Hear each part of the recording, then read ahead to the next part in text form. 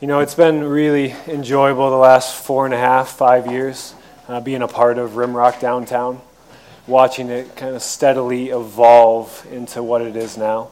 In the last 6 months, about 20 of us have been meeting together on a regular basis to try to figure out who we are and what God is calling us to do. And in the last couple of weeks, we've solidified a vision, kind of a foundational vision out of which we want to operate. There's been a lot of prayer and now talk about a new building, just a lot of things going on. It's just really enjoyable to see what God can do when things start off so different than they end up. But at the heart of everything that's going on in here, it's relationship. You know, we are here to grow in our relationship with God. Whether that is intentional for you or not, that is what God is doing or trying to do within your life right now. As you worship Him, as you learn about Him, He just wants to get closer to you. But the other form of relationship is relationship with one another. And so what we're going to be doing in the next 3-6 months, and most likely the years to follow, is being far more intentional about giving you opportunities to build relationships with one another. And so this summer, starting here in a couple weeks, we're going to offer a lot of different opportunities, from small groups to bi-monthly, every other week gatherings, where a family's going to host it, and so it'll be at a park, at their backyard, at a climbing crag, at the lake, doing something that's enjoyable. For guys, there's ultimate frisbee and bike riding communities coming together. There's just a lot that's going to be produced in order to give you the opportunity to connect with other believers. Because at the foundation of the church, there's the idea of glorifying God, but then supporting one another. And in order to support one another, you got to get to know one another. And so to do that and to do it well, it requires more than just an hour once a week. And so just know that that'll be advertised as we move forward. You have the opportunity to go deeper with the people that surround you. Okay, before we jump in, start looking at God's Word, just let's pray a bit, just to kind of refocus our minds on why we're here. God, we are here to get to know you more. We are here because over the next half an hour, 40 minutes, you are our priority. We set everything else aside, the 80-degree weather in May, in order to focus in on you, because we want to know you more, we love you, we long to know you more, we're curious about you. For some reason we are here, and so we ask that you would bless this time, that you would pour your goodness upon us, allow us to comprehend at least one piece of truth that we can walk away meditating upon. Yeah, we leave it in your hands. We trust you with that. Amen. All right, so the last 5 or 6 weeks we've been going through a series called The Character of God and the Propensity of Man. And basically what we did, we started in Joshua, and we're moving through the entire rest of the Old Testament. So about 1,500 years of Israelite history. And right now we're about 500 years in. And what we're going to do over the next month is look at the prophets. How many of you like the prophets? More hands than I expected to see. Right? I would say, apart from Leviticus and maybe Job, is probably the least read part of the Bible because it's just so strange. But what I want to show you in the next 4 months, next 4 weeks, the next month, is a context out of which we can understand who the prophets are and what they're up to. And also, even more so, what we can see about God and His characters through such poetic, beautiful language.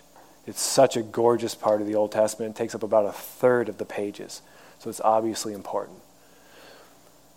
So a little context of what the prophets are all about. So we got to remember that God redeemed Israel from bondage in Egypt and then called them into the wilderness in order to enter into relationship with them. And He gave them laws in order to establish their culture, the things out of which their society was to develop. He then sent them into the land of Canaan to do 2 things. First one, to bring His judgment on wicked nations. The second, I feel like far more importantly, was to promote God's goodness and declare that every individual has the chance to enter into an intimate relationship with the one who created everything. In order to show the world the benefits of God, Israel needed to live life the way that he had created them to live. Out of following their commandments, they would receive the abundant life. And people would look at that and say, man, that's incredible. Why do they have what they have? Unfortunately, for most of Israel's history, the nation as a whole chose to conform to the cultures of the people around them instead of staying true to the covenant that they made with the one that redeemed them from inescapable bondage. Because they chose to break their covenant with God, not only did they simply fall into the normal cause and effects of the ways of this world, we live in a very selfish culture. Out of selfishness comes loss. Right? And so they were experiencing that. Due to their selfishness, they experienced a natural cause and effect. But they should have also been fully rejected by God. So let's go back to the beginning, before they even went into the land. Deuteronomy 28, God puts this into the covenant. But if you will not obey the Lord your God by diligently observing all his commandments and decrees, which I am commanding you today, then all these curses shall fall upon you and overtake you. And the rest of Deuteronomy 28 is filled with one curse after another that potentially build to their utter destruction. So he's saying, man, if you don't follow me, this is what's going to happen to you. But fortunately for Israel and the rest of humanity, God's love and the way that he approaches his rebellious creation are illogical. I love the way Isaiah 55 puts it. Seek the Lord while he may be found. Call upon him while he is near. Let the wicked forsake their ways and the unrighteous their thoughts. Let them return to the Lord that he may have mercy on them. And to our God, for he will abundantly pardon. For my thoughts are not your thoughts, nor are your ways my ways, said the Lord. For as the heavens are higher than the earth, so are my ways higher than your ways, and my thoughts than your thoughts. So verses 8 and 9 you've heard before, if you've been in church at all, right? The idea that God's thoughts are higher than our thoughts. But what we do not realize is, what is he referring to in terms of the illogical way that he pursues things? His pardon. He says, my pardon does not make sense to you.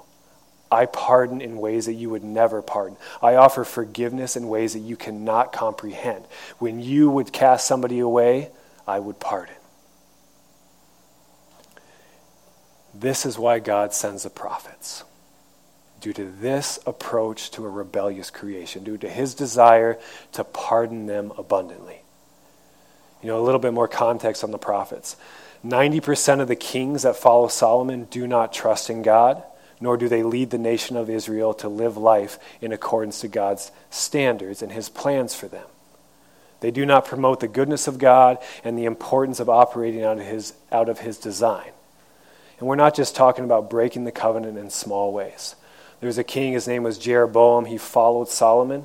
He creates 2 golden calves and an entire religious system for the people to follow, instead of following God himself.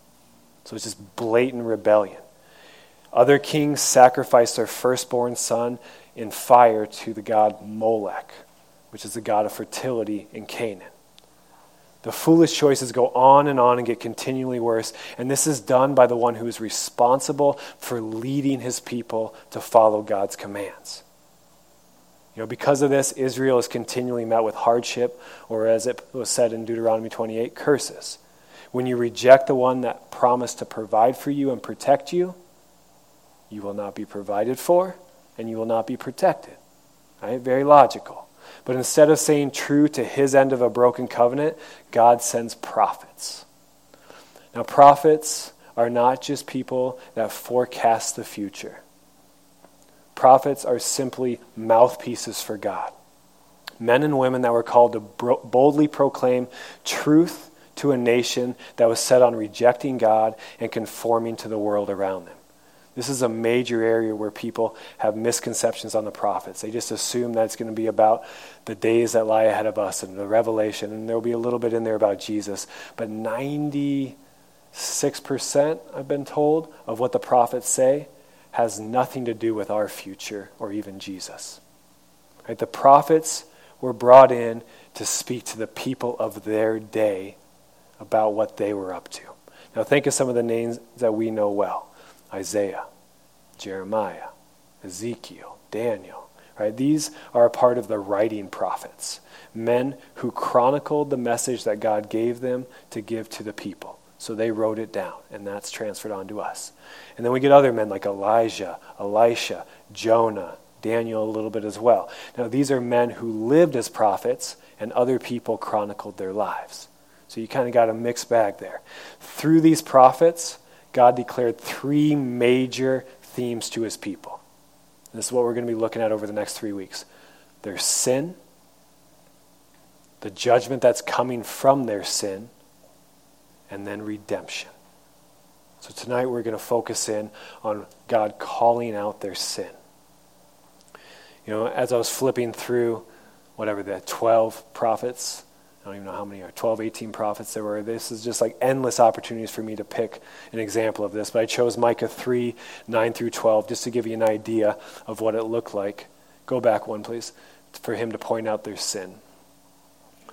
Hear this, you rulers of the house of Jacob and chiefs of the house of Israel, who abhor justice and pervert all equality, who build Zion with blood and Jerusalem with wrong. Its rulers give judgment for a bribe, its priests teach for a price, its prophets give oracles for money, yet they lean upon the Lord and say, surely the Lord is with us. No harm shall come upon us. So we see a list of all of their sins, things that they're doing wrong. And here's the judgment. Therefore, because of you, Zion, that's the name of their city, shall be plowed as a field. Jerusalem shall become a heap of ruins, and the mountain of the house a wooden height. So in this prophecy, we see that the men in authority are being called out for the ways that they are treating the people. And the consequence is the destruction of Jerusalem and the nation of Israel. Wow, that was so exciting. The nation of Israel being dismissed from church. Right? The nation of Israel being totally sent to exile. You know, as a person who reads through the writing prophets like Isaiah, Jeremiah, Ezekiel, Hosea, that's another one, so good, he will see a whole variety of sins pointed out with different levels of punishment. For sins, we see greed, sexual immorality, idolatry, anger, violence, and the list goes on, things that we struggle with today. And the consequences range from drought and famine, attacks from enemies, to total exile, things that we don't struggle so much with. You know, each prophet is speaking truth into the time and place that God has called him to be into. We are getting into application, I promise. There's a handout out there. There's 30 of them. If you don't have one near you, there's a couple up here. This is a timeline of the time of the prophets. If you want to read the prophets and understand what they're talking about, you have to know who they are talking to. And so you'll see the timeline of the kings. And we'll talk about the nation of Israel being split next week. And then the prophets are in between. And so if you're reading Isaiah, right, it'll say at the beginning of each prophet what kings they were serving under. You can look here too and see where they're at. And then you can jump to the book of Kings, 1st or 2nd, find that king, and then see what was going on in the nation of Israel during that time. Gives you a little bit of context to understand why they were saying what they're saying. Because otherwise it's just a bunch of poetic jarble. So if you got questions about this, please let me know. It's such a value. If you're into the Bible at all, this is such a valuable tool. I can also send it to you electronically if you want, so just let me know. So through the prophets, God is pointing out specific sins that the people are committing and making it clear that consequences will follow. So now I want to focus a little bit more in on the character of God. Why would God send people to point out people's sins? When some people hear this, it's like, well, look, he's condemning, standing in heaven with his finger pointing, saying, look at you fools. It's the exact opposite, people. Remember how illogical his love is? God does this, points out their sins, in hopes that the people will understand their folly and repent. In the Greek, repent means to change one's mind, to change their attitude, to go in a different direction. By calling out people's wickedness and what it brings, God is giving them a chance to turn away from their destructive past and to return to the way of life. So that way they do not have to experience the heartache and the loss that lie ahead. God does not point out their sins to make them feel guilty. He is not being condescending or hateful. He is being considerate of his people and their future. Please hang on to that. He lets them know of their foolishness and the consequences that will come so that the people will be saved. So let's go back to Isaiah 55, 6-9 and read that again with this in mind. Like, why did the Lord send the prophet? Seek the Lord while he may be found. Call upon him while he is near. Let the wicked forsake their ways and the unrighteous their thoughts. Let them return to the Lord so that he may have mercy on them, and to our God, for he will abundantly pardon. So you can see right there in that first half that this is why he's sending them. So that way they turn away from what is causing heartache and loss and pain and destruction and turn back to the one who had already redeemed them. So that way they can continue to have the goodness that he has. Because if they do this, he will abundantly pardon them. Even though it makes no sense to us, but his thoughts are higher than our thoughts. His ways are higher than our ways. One other one, and this is one that I hang on to so deeply within my spirit in order to know who God is and what his thoughts are on humanity. Ezekiel 18. Therefore I will judge you, O house of Israel, all you according to your ways, says the Lord God. Repent and turn from all your transgressions. Otherwise iniquity will be your ruin. Right? Cause and effect. Cast away from you all the transgressions that you have committed against me, and get yourself a new heart and a new spirit. That's a prophecy for the Holy Spirit coming. Why will you die, O house of Israel? For I have no pleasure in the death of anyone, says the Lord God. Turn then and live. Man, that still gives me the tingles. I have no pleasure in the death of anyone, says the one who made us. You want to know what his heart is for humanity? It's summed up right there. Why are you doing this to yourself, O house of Israel? This is not what I want to do to you. Turn then and live. If Israel chooses to turn back to their God, they will be restored as a nation and experience the blessings of their Redeemer. And I want to take this one level further. What is incredible is that God is not demanding perfection. It's really important to hang on to. He is not waiting until they are perfectly in line with his commandments and standards before he blesses them.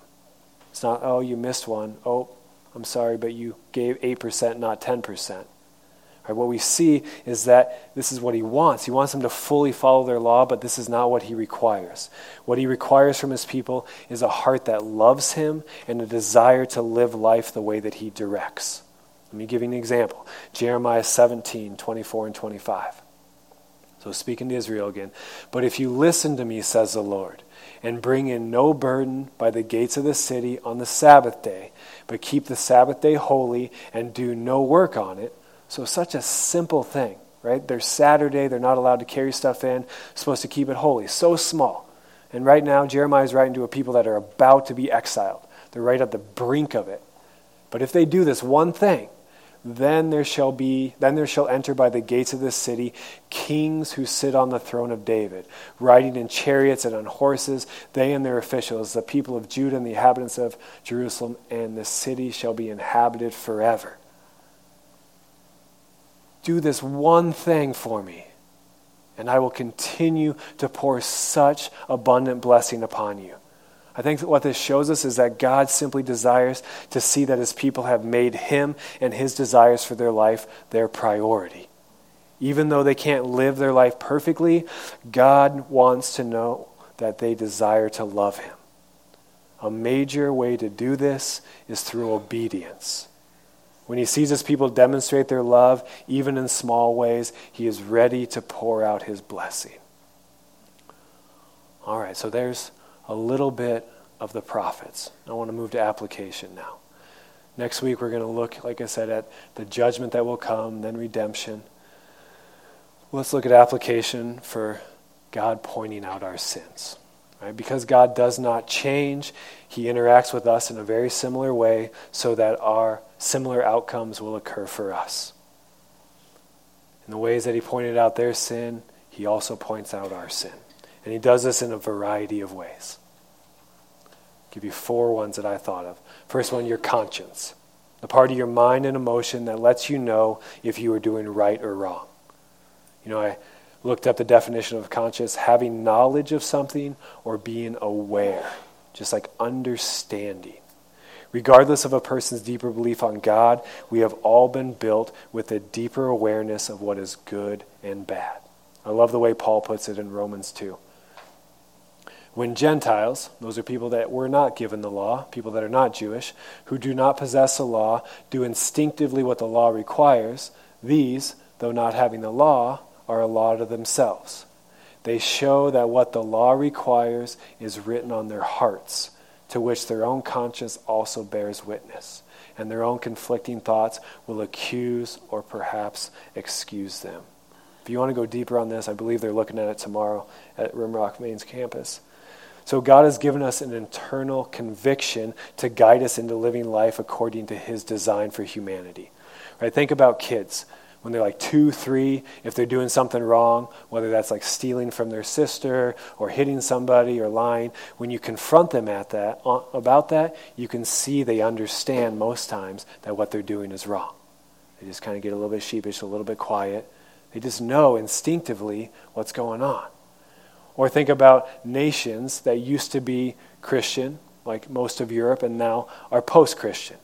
They still hold to that same code of morality that a Christian nation does, because they know instinctively within them what is good and what is wrong. Through this, God guides people, because that's how we've been built. However, within every person, there are faulty beliefs about what is true. Over time, our conscience can be trained to be okay by our culture with what is actually wrong. That's where the Holy Spirit comes in. Once a person cries out to the God of the Bible for redemption, they receive the Spirit, God himself. The Spirit, in similar ways to our conscience, guides us in the ways that we should act. It points out our sins in very real and convicting ways. Unlike our conscience, which can easily be ignored or dismissed, the conviction from the Spirit seems to be far more real and much harder to ignore. 2 Corinthians 7, 9, and 10 puts it this way. Now rejoice, this is Paul talking, not because you were grieved, now I rejoice, not because you were grieved, but because your grief led to repentance. For you felt a godly grief. That means God himself made them feel grieved, so that you are not harmed in any way by us. For godly grief produces a repentance that leads to salvation and brings no regret. But worldly grief produces death. Let me give you an example from my life. Some of you may have heard this, but I was a huge pothead for like 12 years of my life. Back when I was 15, 16, right when it was getting started, I was a saved son of God, fully redeemed. I had the Spirit within me. When I was about to get high, specifically in times that I ended up getting caught, I would feel this deep conviction within me not to do it. It was just like unsettling how real it was. And time again, I would always end up in like a form of punishment. And it was God, just how I look at it now, God telling me, man, pull away from this. And if I would have listened to him then, that would have been 12 years of my life saved from being subdued to just a slave to my mind. So the conviction is very real. And we all have our stories. Number 3, the Bible. In the same way that the prophets simply brought God's word to the people, we have the Bible. God spoke to and through all the authors of the books of the Bible so that all people could have access to his desires for us. When one spends time reading the Bible, one's mind and emotions are influenced or directed. Through God's word, we are encouraged and given hope, but we are also convicted, shown that we have not been living the way that we were made to live. 2 Timothy 3:16 and 17 defines scriptures in this way. All scripture is inspired by God and useful for teaching, for reproof, for correction, and for training in righteousness, so that everyone who belongs to God may be proficient, equipped for every good work. And I guarantee, the people that I see here in the audience, I guarantee we could go around and talk about the ways that we've been convicted by various verses that we've read. The fourth way that I think God points out our sins is through people. In the same way that God used prophets in the Old Testament, he uses people today.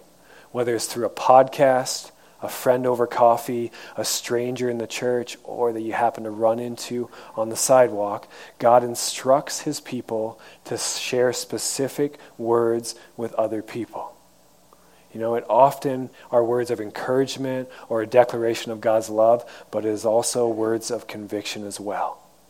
It's really important that what they say falls in line with the themes, the concepts of the Bible. If it does not, then it is not from God. But one of our God-given roles in this life is to bring goodness to others. And often this comes through unexpected words, something that God puts on your mind to give to somebody else.